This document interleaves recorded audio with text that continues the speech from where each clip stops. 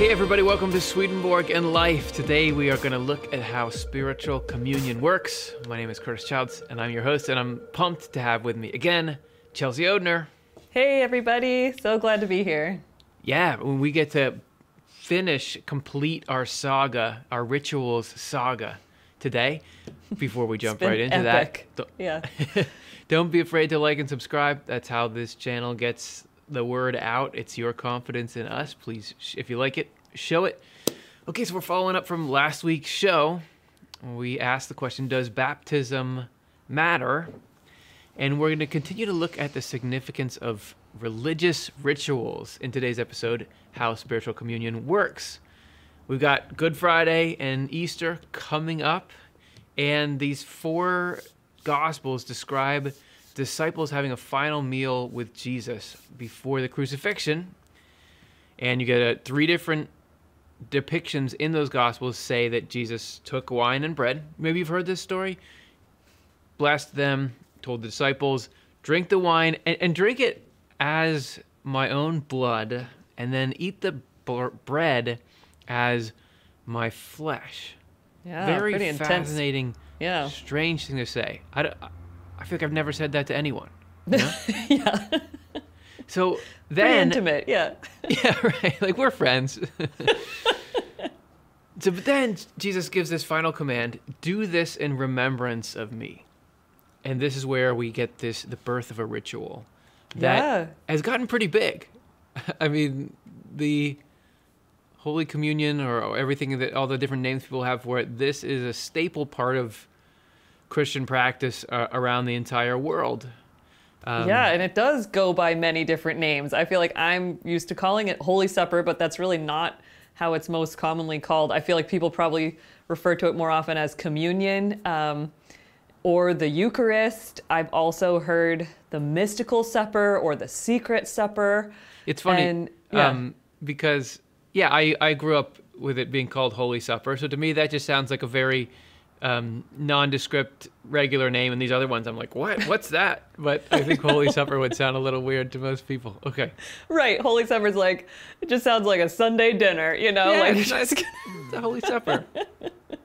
But it's, I like, maybe I'm going to take up, the mystical supper, the secret supper. Yeah.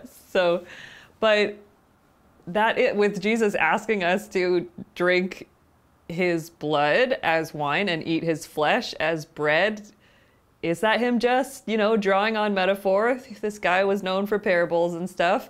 Or does wine and bread actually contain something divine? I mean, like, for centuries, people have really, really held this idea of like, this is so sacred. When you're eating this bread and drinking this wine, you are imbibing the divine, and so, but we have to like, well, how does that square with, is it this wine or this bread or that bread? And so how does this ritual of eating and drinking actually constitute a covenant with God that is like making this really deep connection? And interestingly, I love that in the Bible, you even have, stories of people subverting this question of like, well, what is the sacred bread? Is it this or that? But then even super early on in Genesis, there's this ceremony involving bread and wine that, far predates Jesus. And it's this story of Melchizedek. And so, again, just like we said with baptism, it's everywhere. It seems like there's this bread and wine eating and drinking together that seems to have like really ancient and far-reaching origins. And that's a great point you made. How does this eating and drinking, why is that the thing that forms a covenant with God? It's pretty mundane stuff. You do it 3 times a day. We do it a lot, right? It doesn't always feel so special. It just feels kind of like, all right, I've got to eat again. Yeah. I mean, if it was skydiving, okay, like I get that's it. special. Yeah. So Swedenborg learned the reason that something this mundane can be this correspondentially important is because of this divine language that permeates the entire Bible, the correspondences that link the spiritual and physical world. That is what ties it all together. Correspondences are what make Holy Supper holy. We put the holy in Holy Supper. Yes, if that's what you call it. Yeah. This is True Christianity 698 and 700. Without knowing about the correspondences of physical things with spiritual things, no one can know the functions and benefits of the Holy Supper. The spiritual meaning alone reveals the true function and benefit of the Holy Supper. Yeah, so baptism, like we explored last week, symbolizes the beginning of a relationship with the one God. And we wondered about how can this, if baptism, maybe all you need is baptism, but clearly there were these two staple things, the initiation and the renewal. And so Holy Supper is really a picture of, it reflects our growing partnership with the Lord. And so when you understand the spiritual meaning, you can experience that holiness, that sacredness directly. And then we don't just call it holy because someone told you to. You really get why it is this sort of sacred ritual. And so in baptism, you just have the outer elements that just make up the ritual, and same goes for Holy Supper, but when you bring that inner intention, then you start to get a sense of that inner holiness that's at play. And then you really get to engage with the ritual from the inside out and have that intention, and that's really what can make it so powerful. Yeah, the power of getting to the point that you mentioned where you don't feel like it's holy because somebody told you that it is. You can feel it. You can feel that this is bringing that inner into the outer. So to equip you all to get to that stage, here's the correspondences in the Holy Supper. We have the bread, which is the Lord calls his flesh. What does it symbolize? The divine goodness that comes from divine love and all the goodness of goodwill. So everything good. Yeah, and then the wine, which is, the Lord says, is my blood, is a symbol of divine truth that comes from divine wisdom, and so all the truth related to faith. So you got all the good in front of you, all the truth in front of you, and what do? You eat them. You take them in. Eating and drinking is making them our own, i.e. a part of our life and who we are. This is why that it's eating and not skydiving, because when you skydive, you don't make the stratosphere part of your body. It doesn't become you.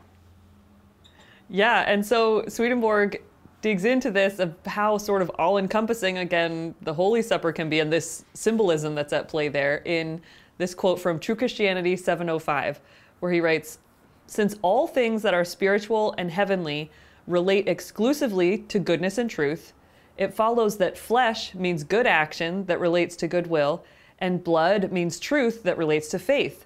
On the highest level, these words mean the divine goodness of the Lord's love and the divine truth of the Lord's wisdom." So yeah, it's just like when you eat food, that really becomes part of your body. The ritual of the Holy Supper is a picture of how we can actually take in love and wisdom from the Lord, and that strengthens us and is a continual part of our growth. Because spiritual nourishment is a real thing. We are nourishing our spiritual body. Like, that's one of the amazing things that Swedenborg talks about, is that spiritual nourishment isn't just like, I don't know, you're thinking about something spiritual. It's really this idea that you have a spiritual body and it needs things to live, and that spiritual nourishment is love and wisdom. Yeah, and literally. I totally get what you're saying. That, oh yeah, that was nourishing, but it doesn't, not in the same way that calories are nourishing, where you need a certain amount of them, and they're very real processes will break down if you don't have them. There's an equivalent. There is a spiritual equivalent to that. So Swedenborg talks about it in True Christianity. Physical nourishment affects the body. Spiritual nourishment affects the soul. For instance, Jehovah the Lord says in Moses, "Humankind does not live by bread alone, but by everything that comes from the mouth of Jehovah." And you can kind of think, oh, yeah, well, we actually do live by bread, but it's nice to listen to what God is saying. But no, your spirit needs it. Now, since the body dies and the soul lives on after death, it follows that spiritual nourishment exists to serve our eternal well-being. Surely everyone can see, then, that these two types of nourishment should not in any way be confused with each other. If we do confuse the two, the ideas we form about the Lord's flesh and blood and the sacramental bread and wine will inevitably be earthly, sensory, and even materialistic, bodily, and carnal. And these types of ideas suffocate any appropriately spiritual idea we might have of this most holy sacrament.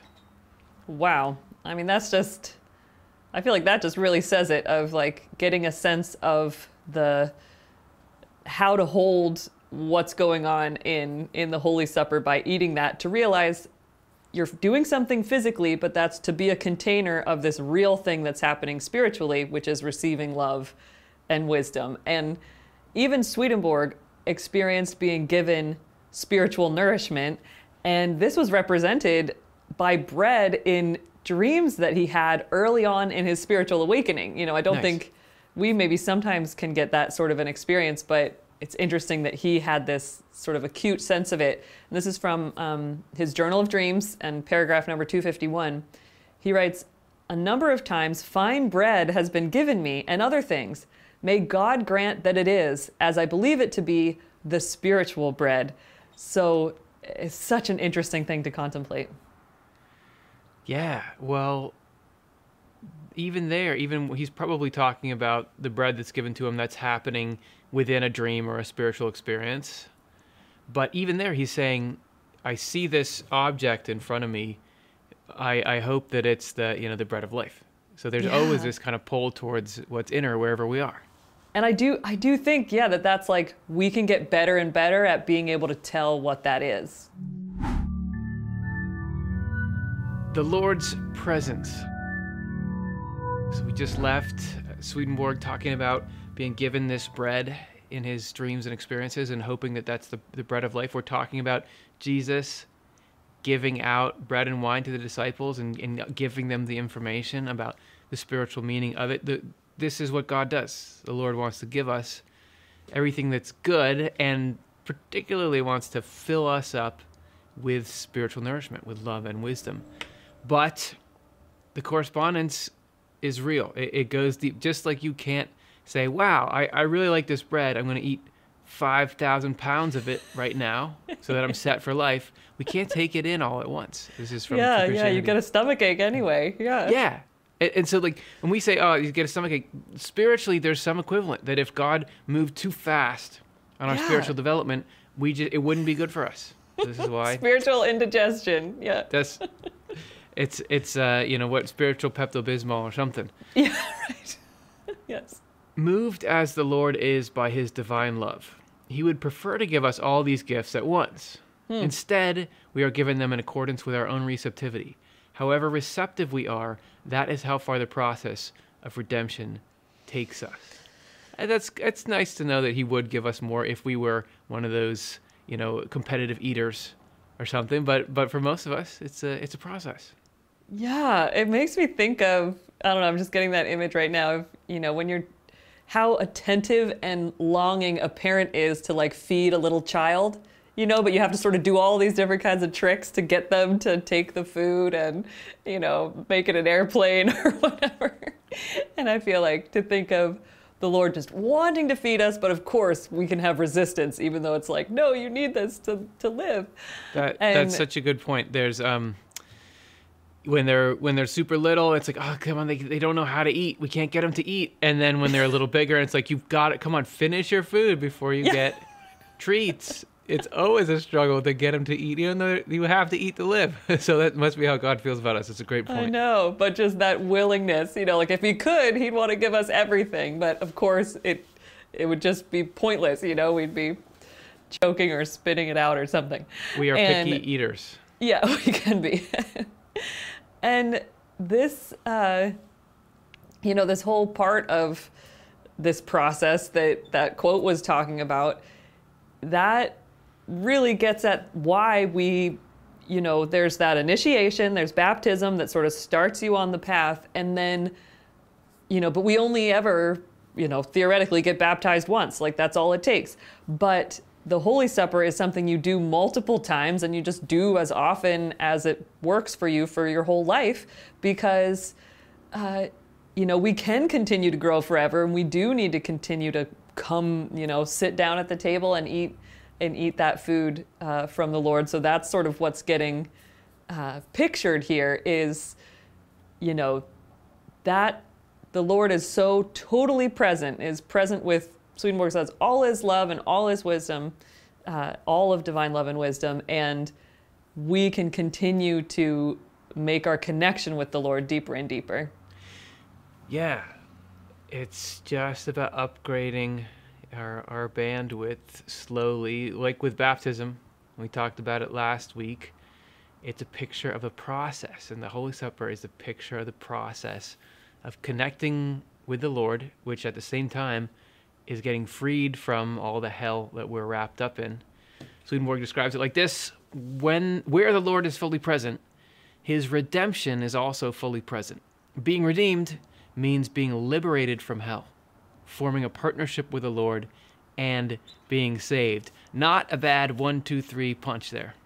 Yeah, and just carrying on this, what we need to eat and everything, it's interesting to think about how, we have to, when we eat something, our tastes can change. Like, it can be, we know something might be healthy for us, but if we're just totally hooked on like only eating super sweet things and really, rich foods or whatever, that dulls our ability to appreciate sort of the subtle flavors and everything of, your everyday vegetable or something.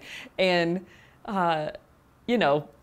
sweets and stuff, they can be good too, but that is just a, sort of a picture of how there is that need to, let go of certain things to be able to allow for space to receive more of what we could from the Lord. And so we're the ones who have the controls on our side, and the Lord can't force us to let go of things that we want to cling to. And so taking the Holy Supper at intervals is really also giving us that picture of how it's something we are gradually opening up to. Like that freedom can't come right away, but that we are increasingly working towards that and are, works in progress. And so even if it takes however long it takes, we can just continually grow more closely connected to the Lord forever. And Swedenborg writes about this in True Christianity 7:18. The Lord is love itself and wisdom itself. Therefore, we are endowed with an endless capacity for uniting ourselves to the Lord and the Lord to ourselves. Nevertheless, because we are finite, his actual divinity cannot become an integral part of us. It can only make contact with us and affect us. We are not life itself the way the Lord was, even in his humanity. We are vessels for receiving life. Yeah. There's so many great points there. I just want to bring it back for a second to when you were talking about what kind of foods we find pleasurable, and that's if we're kind of blown out on sweets, it's harder to taste subtle things. For a while, I was having really bad acid reflux, and so I had to totally strip my diet down, and I had to eat really bland things, and they felt very flavorful to me once that was all I was eating. And I remember that when I was really needing health and nutrition, there were some things, like even fruit, that I was kind of grossed out before and wouldn't eat.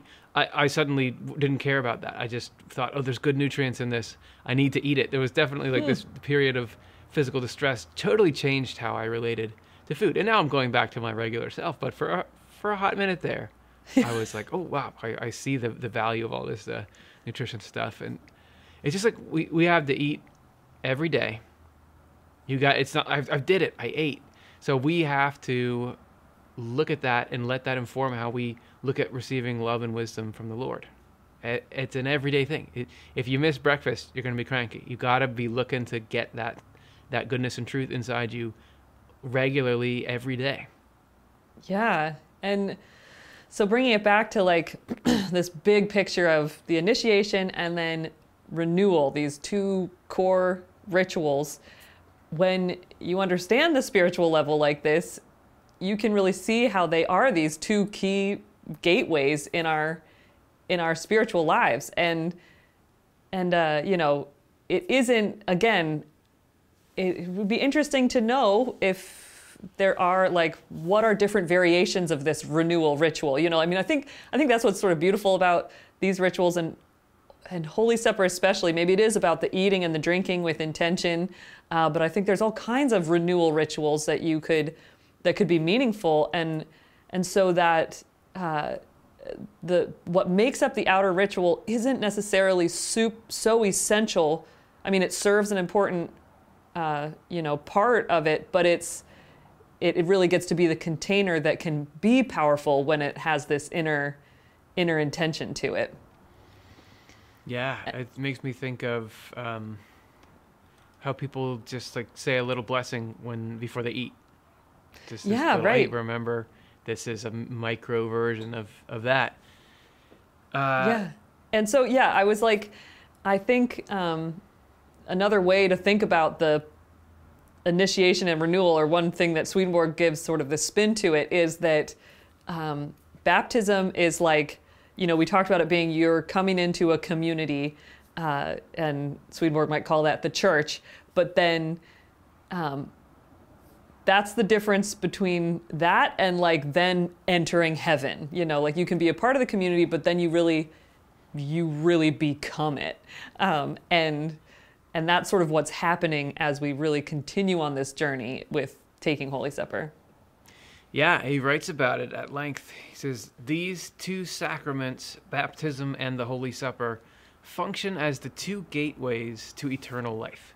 Baptism, which is the first gateway, gives admittance and introduces every Christian into all that the church teaches from the Word about the other life." And see the show we just did, Does Baptism Matter?, to learn more about that. "All these teachings are means by which we can be prepared for heaven and led toward it. The second gateway is the Holy Supper. Through it, all who have allowed themselves to be prepared and led by the Lord are given admittance to and brought into heaven. These phases can also be compared with first building a house and then living in it, and with our education from childhood to the age at which we become independent and able to judge things for ourselves, and then our rational and spiritual life after that. In each case, the one phase has to come first before we can come into the second, because the second would be impossible if we had not undergone the first. These comparisons serve to illustrate that baptism and the Holy Supper are like two gateways that bring us to eternal life. Beyond the first gateway, there is a field we have to cross in order to reach the goal of our second gateway, where stands the prize that we have been aiming for." That's a I little love poetic. that. Yeah. Well, I just love how with Swedenborg, it's so easy to fall into this, like, it's prescriptive, you know, like, well, you have to do this and then you do that. But it's really more like a scientific observation where it's like, you wouldn't do the thing later if you hadn't started first. You know, like there has to be this beginning and then the ongoing aspect. So it's just that natural progression that you can really just see everywhere in life. And nobody would argue against the examples that he gave. Of course you've got to build the house and then before you live in the house. Of course you've got to develop a mind before you can use the mind. And nobody's upset about that. It seems like a good order. And what he's saying about the way the spiritual world works should ultimately, when we understand it fully, have the same feel. Of course you do one, and that sets you up for the next. Yeah, and that it's even, you know, it's empowering, where it's like, oh, now it really makes sense. Now I get why I would want to participate in any of these kinds of rituals, or maybe I want to incorporate this into my life more, or something. You know, like you really get why it is the way it is, and then you can use it. Yeah, so if we've started to pique any interest in you about these rituals or renewed your interest in them, let's look now at how we can really make the most of them when we participate. Making the most of the ritual. Yeah, how do we make the most of this ritual? And so one thing to keep in mind that we've sort of touched on before, but just to really give it some emphasis here, is that just like with baptism, the outer ritual really doesn't mean anything without that inner spiritual work. Like it's just pieces that are used to support and be a container for that inner intention and process. And then also the inner spiritual work can happen, using a whole variety of different outer actions or rituals. And so it's always pointing back to that inner intention and life that is going on, that then these rituals are a touch point for it. And so one thing, what Swedenborg is conveying with this, with sort of the Holy Supper ritual, this renewal ritual in particular, is that it has these correspondences at play that really help to ground what is happening in the work that we're doing in our spiritual lives. Yeah, it's a foundation that the whole thing wouldn't work without it.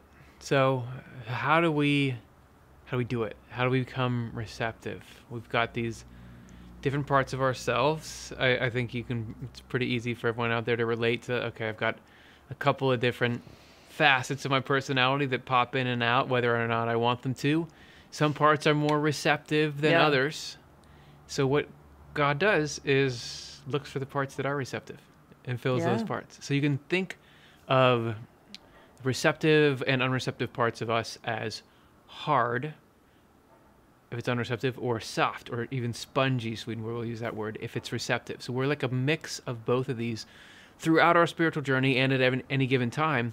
So you don't have to think, am I always in the right mood to try to be spiritual? Am I always receptive? Just as long as we sometimes are, that's fine, because this whole thing is a process and we are a work in progress. So every time we're doing this ritual, which does repeat, every time we do it outwardly, we're at a new place of receptivity inwardly. So the ritual can almost be like a signpost or a touchstone to mark our journey. Yeah, and so the Lord really is present to all of us, but like I said, we limit how much we receive. And so to kind of get into this a little bit more, in this next quote, Swedenborg he's describing two different kinds of people, but really you can think of it as different parts of yourself, or each of us. And so here's what he writes in True Christianity 7:19. The Lord is omnipresent in heaven and in hell, and also in the world. Therefore, he is equally present with the evil and the good. With the good, the regenerated, though, he is present both generally and personally. The Lord is in them, and they are in the Lord. And where the Lord is, there heaven is as well. The Lord's general or external presence allows us to live as human beings and enjoy the capacity to know, to understand, and to speak from our intellect in a rational way. The Lord's presence with people who go no further than understanding what is true and good is general and external in nature. So that's sort of just external, outward stuff. But his presence with people who go further and actually will and do what is true and good is both general and personal, or both internal and external. So you really get, the Lord's presence is there everywhere, but then you get to have this inner connection as well if you choose it. Yeah, it's exciting to think about everywhere it can be upgraded. That if we've got parts of us that are receiving, but parts that aren't yet, every new little part that opens up, yeah, God's there, but he can be there if we really get that going. So sure, you might have unreceptive places or states or phases in your life, but that's not going to phase God. God's never going to stop trying to reach us. And we'll never give up, even in the toughest places in us. We'll never just say, okay, well, I can't get that part of you to open up. It's just always on the agenda. This is TC 720. We ourselves close heaven to ourselves while we are in this world by rejecting faith and living an evil life. Who would have thought that would close you to heaven? Yes. But even if we do this, we are still constantly kept in a state that leaves open the possibility of repentance and turning our lives around. The Lord is always present and exerting pressure on us to accept him. So I love two things about that. One is, people, is it too late for me? No. Yeah. There's no such thing as too late. We're always kept in this state. And I like the idea of God's not just sitting there saying, well, I've got this cool thing, but if you don't take me up on it, he's putting the pressure on. Like, come on. Yes. Come on, aren't you going to accept today? I'm not content with you not it's accepting. It's the spoon at the mouth of the kid's mouth that's like, come on, open. And the kid's like, Yeah, that's right. Yep, it's not forcing, but it sure isn't just, well, I tried. Yeah, Or it right. sure isn't indifference. Yes. So obviously, you want to be more receptive. How do we do that? It comes down to removing opening the mouth, removing Yeah. what stands in the way of this softening of ourselves to love and to wisdom. Yeah, so like how this connects to if you are in an actual practice with taking Holy Supper regularly, in whatever form that might look like for you.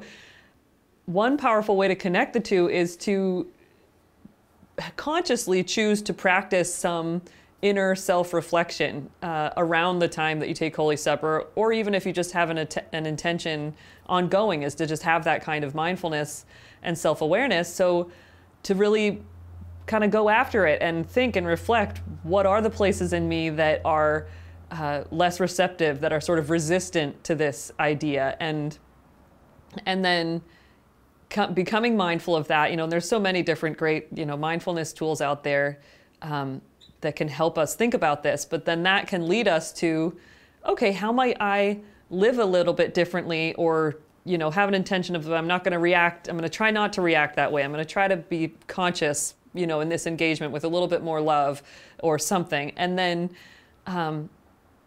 it's grounded in the fact that, then if you do take the Holy Supper with that sort of awareness, that intention, it can feel so relieving and like really empowering and encouraging to feel like the Lord's with me in this, and I can go do this thing and things are going to change. And I think you'll see that as you practice it. And so that this ritual connected with inner work really becomes a powerful experience. That's cool, and makes me think about the ways in which the two need each other. That if you have the ritual without any inner life to it, any real intention that matches up, it's just a shell. It's just, okay, well, I'm going to go sit in a church or somewhere for an hour and just do something. It's dead. But if you have the inner stuff, it can be a little bit disorganized or a little flighty, or did I commit to something? The ritual can give it this structure, and as I hear you describing, a boost, a reminder that, or it feels like a handshake with God. It's an actual event. So in the baptism show that we just did, we went over the three main functions of baptism, which map with the work of regeneration. So you had the functions of baptism: commitment, acknowledgement, transformation, and then the work of regeneration is turning away from evil, acknowledging God, and doing good. So there's a parallel in these two parallel rituals. Yeah, and I think it really gets at how like we are physical beings, and there's something that's real and powerful that happens when we do something physically with our body. It affects how, it's just the connection of our mind and body, that the two, when they really work together, amazing things can happen. And so that seems to be really at play in these rituals. And so the Holy Supper reflects how, we can be responsive to the Lord's presence in all areas and moments of our lives, and we can just continue to be absorbing more of that truth and goodness, that love and wisdom, and know how to live it and incorporate it into our lives. And so that's just this ever deepening relationship with God. And so similarly with how like baptism paves the way for Holy Supper, then turning away from evils, practicing that kind of self-reflection, and consciously choosing to turn towards the Lord's love, that just becomes this ever expanding practice. You can never run out. There's just always more that you can think about and continue and be fed by as you continue in your life. Ever expanding connection with God. Okay, sign me up for it. Let's do it. But before we run out to try it, let's solidify our thought. Let's put some good order around it. Let's take a second to review and make sure we got our ducks in a row.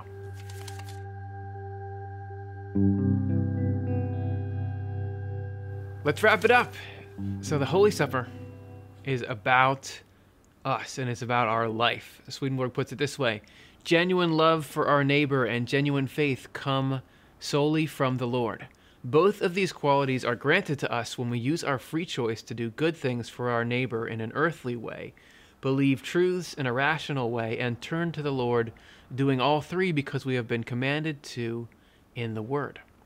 Then the Lord plants goodwill and faith in our core and makes them both spiritual. In this way, the Lord unites himself to us and we unite ourselves to the Lord. There's no partnership if it's not reciprocal. There's a real breakdown for you. Okay, Step 1, Step 2, Step 3. The Lord introduced this ritual initially, Jesus introducing it to his disciples right before the events that became Easter. And this was done to show that God wants to connect to us and help us connect back to him. Yeah, and so the Lord said, in that original text, or at least in some of the accounts, he says, do this in remembrance of me. And that's because these outer elements can reflect this deeper truth and be supportive of us on our journey. So he writes, Swedenborg does in True Christianity 727, surely everyone can see that it is not the bread and wine that have this effect, but rather the good we do from love, which is meant by the bread, and the truth we believe, which is meant by the wine. These qualities belong exclusively to the Lord. They emanate from and are distributed by him alone. There you have it. So the Holy Supper is this acknowledgement, this tangible acknowledgement of how we receive life from the Lord. The ritual is a reflection of that truth and also a reminder. It's a way to get it tangibly in your mind. And it can also be a grounding activity, like an anchor point for this spiritual process that's going on. So let's get out there and let's do it. We did it. All right, we got to we've conquered 2 rituals here in these last. We know everything there is. So, if any of you at home feel like that was useful, we are not for profit, so we've got to have donations to be able to do this. Go to offtheLeftEye.com/donate. And there you can make this kind of programming possible and make it so the next person can discover this and hopefully get something that does help them along their spiritual journey. Next Monday will be on a break week, but then we'll have a brand new episode of Chasing Swedenborg the week after. Hope to see you all there. Thanks, Chelsea, for talking this through. It was great getting to mull it over with you. Yeah, totally. It's so interesting to think about, and I really hope that these ideas are helpful to people, to all of you watching, and that it just invigorates you or gives you creative thoughts of, how to make use of ritual and how that can be meaningful and what that might look like for you. Thanks, everyone. See ya.